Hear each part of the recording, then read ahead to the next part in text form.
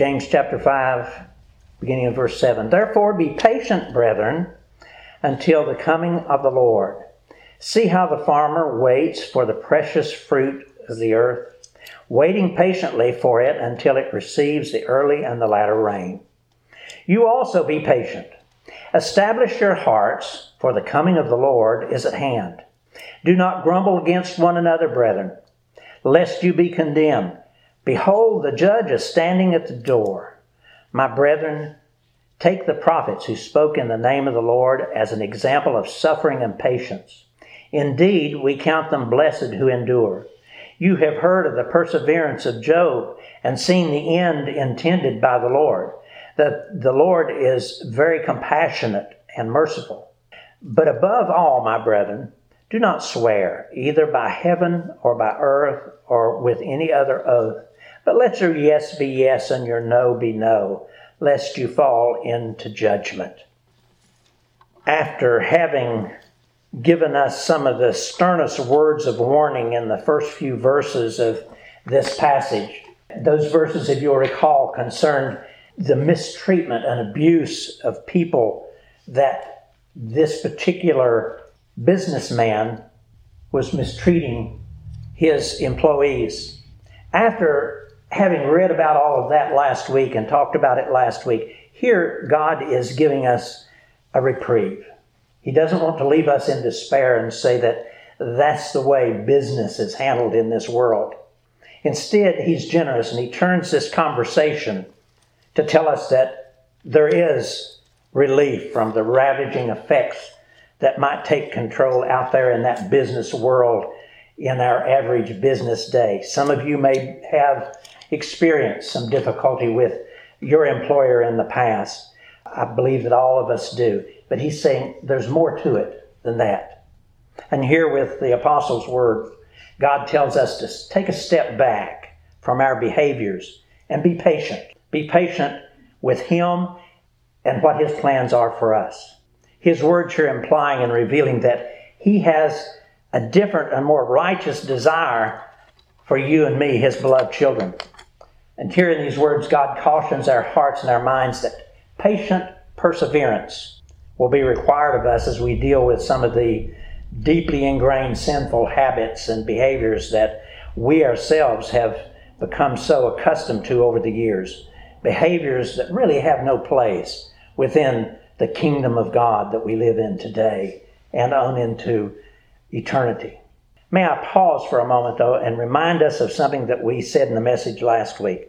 While none of us in this congregation really seem to fit into the description of that unscrupulous and corrupt businessman spoken about in those earlier verses, cheating and mistreating his workers, you and I still might, as I mentioned a moment ago, might have some of those same propensities hidden within the depths of our souls.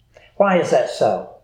It's because the nature that brings on those sinful habits, those sinful behaviors and controversies, they have remained since Adam and Eve first sinned and embedded that nature into our DNA. And even though in Christ God has freed us from the control of our old sinful nature, from our affinities, but some of those affinities do remain. All of those old ways didn't go away the moment that we were saved. They still keep managing to rear their ugly heads, tempting us and luring us into their trap. And I'd like for you to turn with me in your Bibles, and I'd like for us to look at some of the nature that came into our being at the fall of mankind back there in the garden. I'd like for you to turn to Galatians chapter 5, and I'm going to spend a few minutes there. There, beginning in verse 16, God warns us that now that you and I are in Christ, we are not to walk in or cooperate with the desires of our old flesh, our old sinful nature. And as I read these words, I want you and I to notice carefully the use of the word lust. Now, in this context, God is not necessarily making reference to a sexual form of lust, but is also referring to any excessive desire for the things of this world. Listen to these words, beginning in verse 16 of chapter 5 of Galatians. I say then, walk in the Spirit, and you shall not fulfill the lusts of the flesh. For the flesh lusts against the Spirit, and the Spirit against the flesh. And these are contrary to one another, so that you do not do the things that you wish. But if you are led by the Spirit, you are not under the law. Verse 19, now the works of the flesh are evident. And here's a whole litany of these sinful behaviors that we are subject to. Now the works of the flesh are evident, which are adultery, fornication, uncleanness, lewdness, idolatry, sorcery, hatred, contention, jealousies, outbursts of wrath, selfish ambitions, dissensions, heresies, envy, murders, drunkenness, revelries, and the like. You know, imagine all of that. And our dear Lord, who gave his life there on the cross for us, he's looking at us moment by moment, and he sees these things still taking place. Such a difficult passage to consider when we think of ourselves, because we look at ourselves and we can't imagine that we fit into any of these. But folks, we do. Again, not all of them. Maybe not nearly all of them. But some of these do fit us. And he wants us to understand that. Now, thankfully, a few verses later in Galatians 5, God gives us a precious remedy for all those sinful behaviors. The remedy is the indwelling presence of the Holy Spirit. And when he comes to indwell in us, he brings these precious fruits into our soul to help us to battle with whichever of these sins fit us.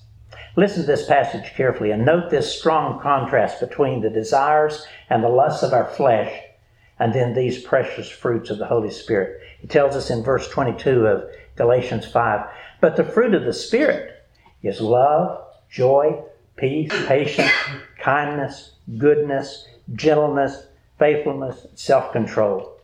And he says, against those there is no law. And those who are Christ have crucified the flesh with its passions and desires. If we live in the Spirit, let us also walk in the Spirit. Praise be to God for these precious fruits. He gives us these to enable us then to deal with those behaviors and habits that we still bring into our relationship with him.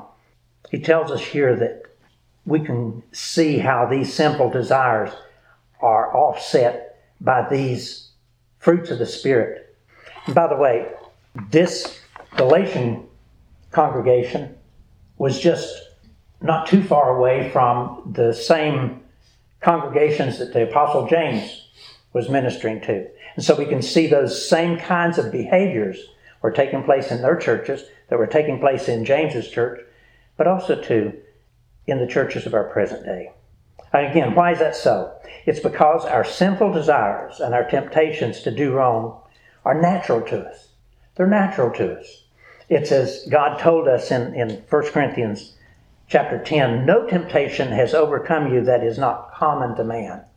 I've heard the expression so often that that's just the way we are, or it's the way people are. And that's so true, but it's also so wrong. And God doesn't want us to continue in that. Our sinful nature comes already predisposed towards so many of these temptations that we encounter.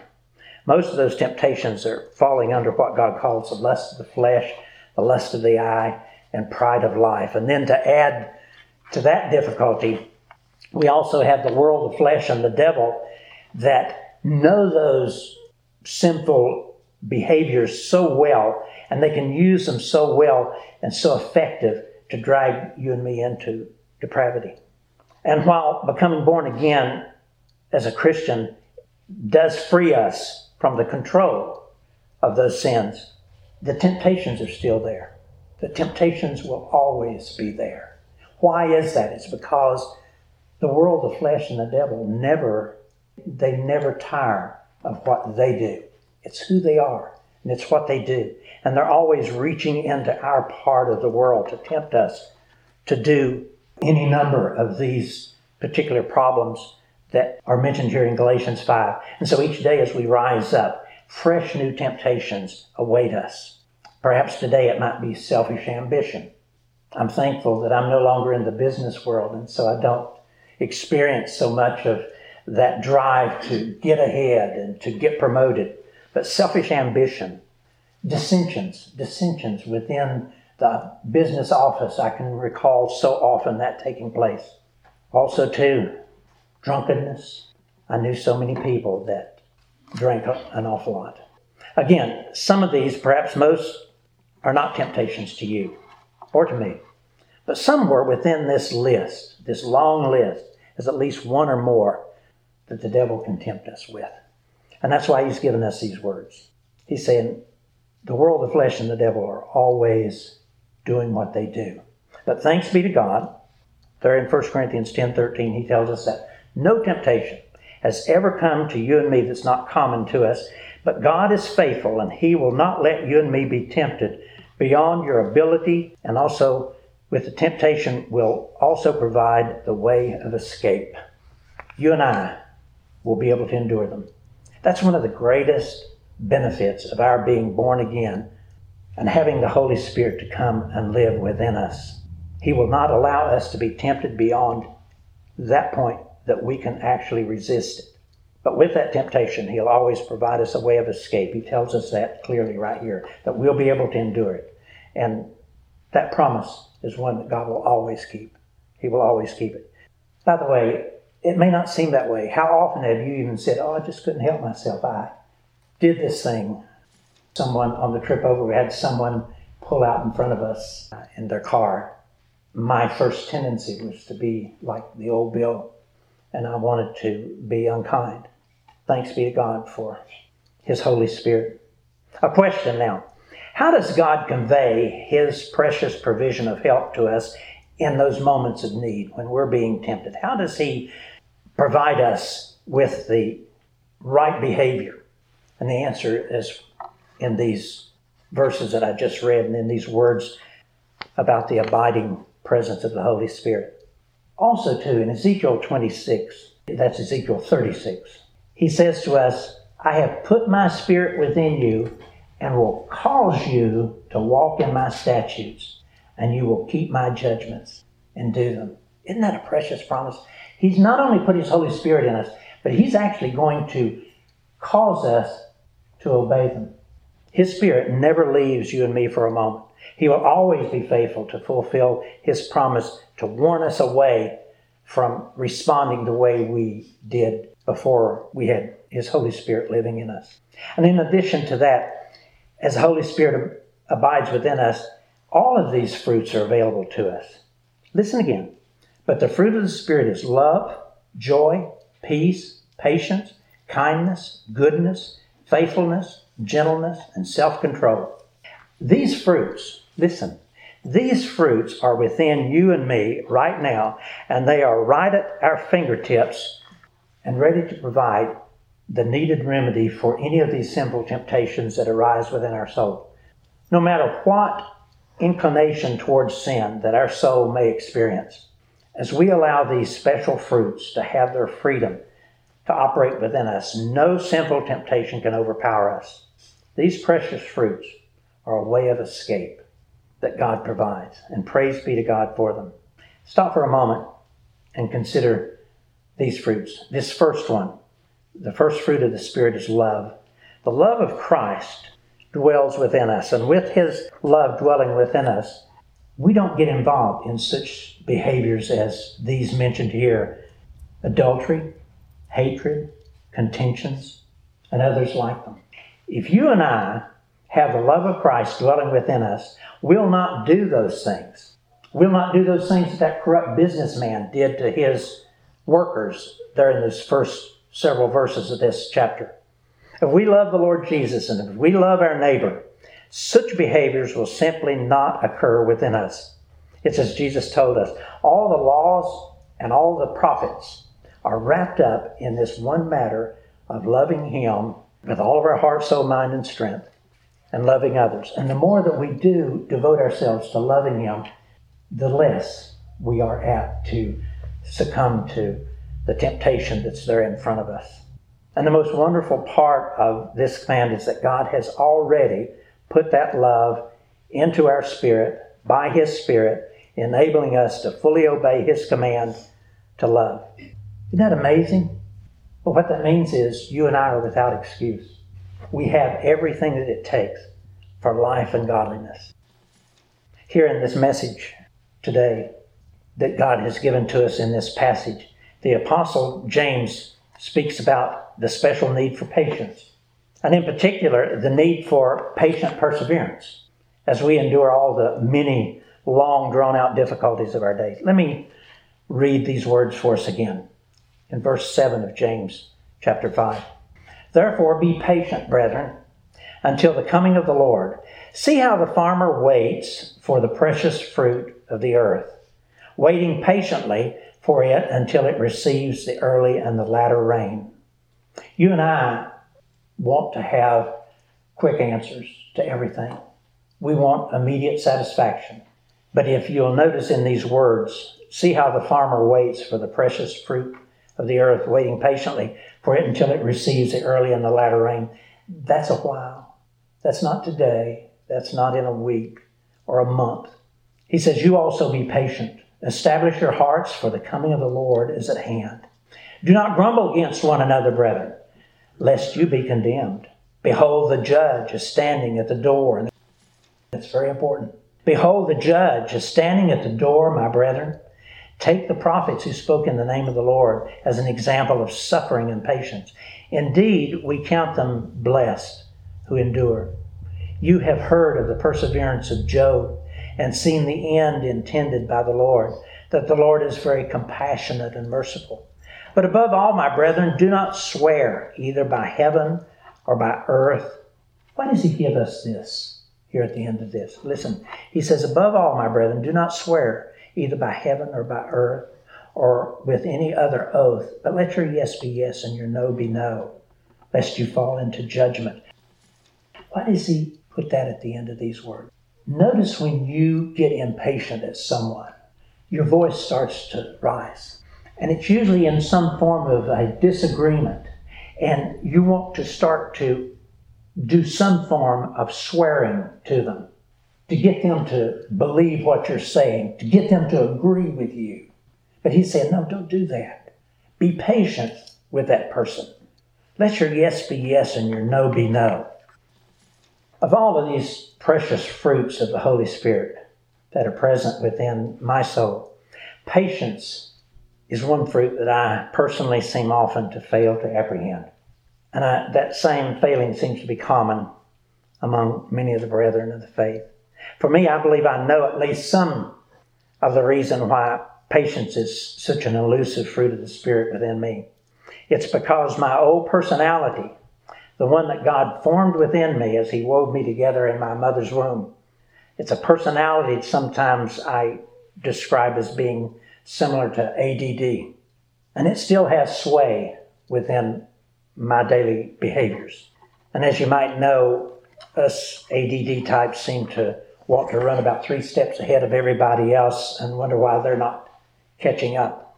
And no, listen, my personality is not defective. God didn't make a mistake. My personality is the one that God intended and intentionally designed for me. And when I use it the right way, I'm able to accomplish many more things than I would otherwise. And for that reason, I'm glad God made me the way He did. But with that being said, I know that I dare not leave my personality unattended. If I just accept my personality and demand that you accept my personality, it doesn't work for good relationships. If I let my personality go unattended, it can so quickly get out of control, and I can easily become impatient and be offensive. But thanks be to God, His Holy Spirit fruit of patience gives me help over and over again, every day, giving me a way of escape from my dilemma of impatience, warning me away from so many of the opportunities that I have for failure. And one of the precious means by which God ministers His grace of patience to me is through my beloved wife. She truly is my helpmeet, helping me to remember to be patient when that driver pulls out in front of me when he should not have. Or especially when I'm being tailgated. Also, when I get on the phone with someone who I'm asking them to help with some problem that I might have in my business or with my computer, and they're less than helpful, my wife will remind me that I need to be patient, and I'm so thankful. Folks, God truly is wise in His provision of grace. He knows that patience is something that we're going to have to work with every day. It's not a one-moment thing. It's not as simple as counting to 10. It doesn't work that way. Here in the fruits of the Spirit, patience, if you'll recall in other translations, is translated as long-suffering. Long-suffering. That's why I like to call the response patient perseverance. For my particular personality type, it really is a matter of a lifelong endurance of patience. As I began to prepare this message and to read the words of our scripture text here in the book of James, my first thought went to the impatient personalities that are common to the world, and especially the unbelieving world. And oh, how impatient that world is. On the national scene, members of our political parties and of especially our national press, they seem to have no patience at all within their character or their behavior. In their broadcasts, interviews, they're so self-consumed with their own opinions. They want to get a particular point across. They'll ask a question, but they don't wait on the person to answer. They simply interrupt that person, or even worse, they talk over top of that person's conversation. But not only do we see it going on there in the national scene, and it's so obvious, there's a lack of patience in our small towns. As I sat there working on the message, it was early morning and I could hear the noise of the traffic going down my residential street. It's a residential street. Very few of those drivers were obedient to honoring the posted speed limits. And folks, especially our school buses. With all that being said, though, about the conduct and the behavior of the unbelieving world, these words of our scripture text, they're not directed particularly at those folks, but rather at you and me, the brethren in the faith. So may I then cut those folks, those unbelieving folks, some slack. Because while every person, believers and unbelievers alike, are held individually accountable for the sins committed, the unbelieving world, listen, the unbelieving world does not have the advantage that you and I have. As we said a moment ago, you and I are blessed with having the Holy Spirit abiding within us, warning us away from our sinful behaviors. Unbelievers do not. So then, with the Holy Spirit living within us, warning us away from our sinful behaviors, you and I are doubly accountable. Doubly accountable. He gives us everything that we need for life and godliness. Everything we need to avoid and to escape the sins that befall us. You and I are truly without excuse when we behave wrongly. We have the blessed Holy Spirit and all of His fruits abiding within us, giving us everything that we need. And so we have no excuse. As I observe my own behaviors, I think my greatest failure involving my lack of patience is my failure to remind myself, listen, my failure to remind myself that God already has a plan that He is working out in the circumstances of my life, and His plan is a good one, far better than my plan. And I really do need to humbly take a step back and wait, patiently wait, upon Him and His plan to take its sway in whatever circumstance I'm in. One last thought.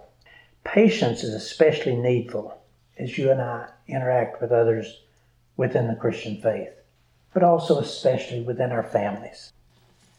As we studied in an earlier message, if impatience is combined with an uncontrolled tongue, then damaging conversations can so easily take place. Conversations that you and I will wish had never taken place. Hurtful words spoken that we can never take back, causing offense and harm for years to come. So much of that is this problem with impatience. Now, yes, sometimes our family will hold us accountable and say, I don't want you to be talking to me that way. But let me assure you, our real accountability lies at a much higher level. It's God himself who will hold us accountable. And he tells us that right here. He says that our judge is always close, standing right at the door. And he's hearing and he's seeing all that we say and that we do. And he's prepared to administer justice for our sinful behaviors, our sinful impatience. This is real, folks. This is real. Sometimes God's recompense for our impatience will wait until we're in heaven. Not sure what he's going to do about it, but it might wait till then. But also, sometimes he doesn't wait. As a loving Father, God will often administer correction to us here and now in order to bring us back into our right behavior. And so with these words, we're warned. And I'll close with these. He says, be patient, brethren, until the coming of the Lord. See how the farmer waits for the precious fruit of the earth, waiting patiently for it until it receives the early and the latter rain. You also be patient. Establish your hearts, for the coming of the Lord is at hand. Do not grumble against one another, brethren, lest you be condemned. Behold, the judge is standing at the door. Let's pray.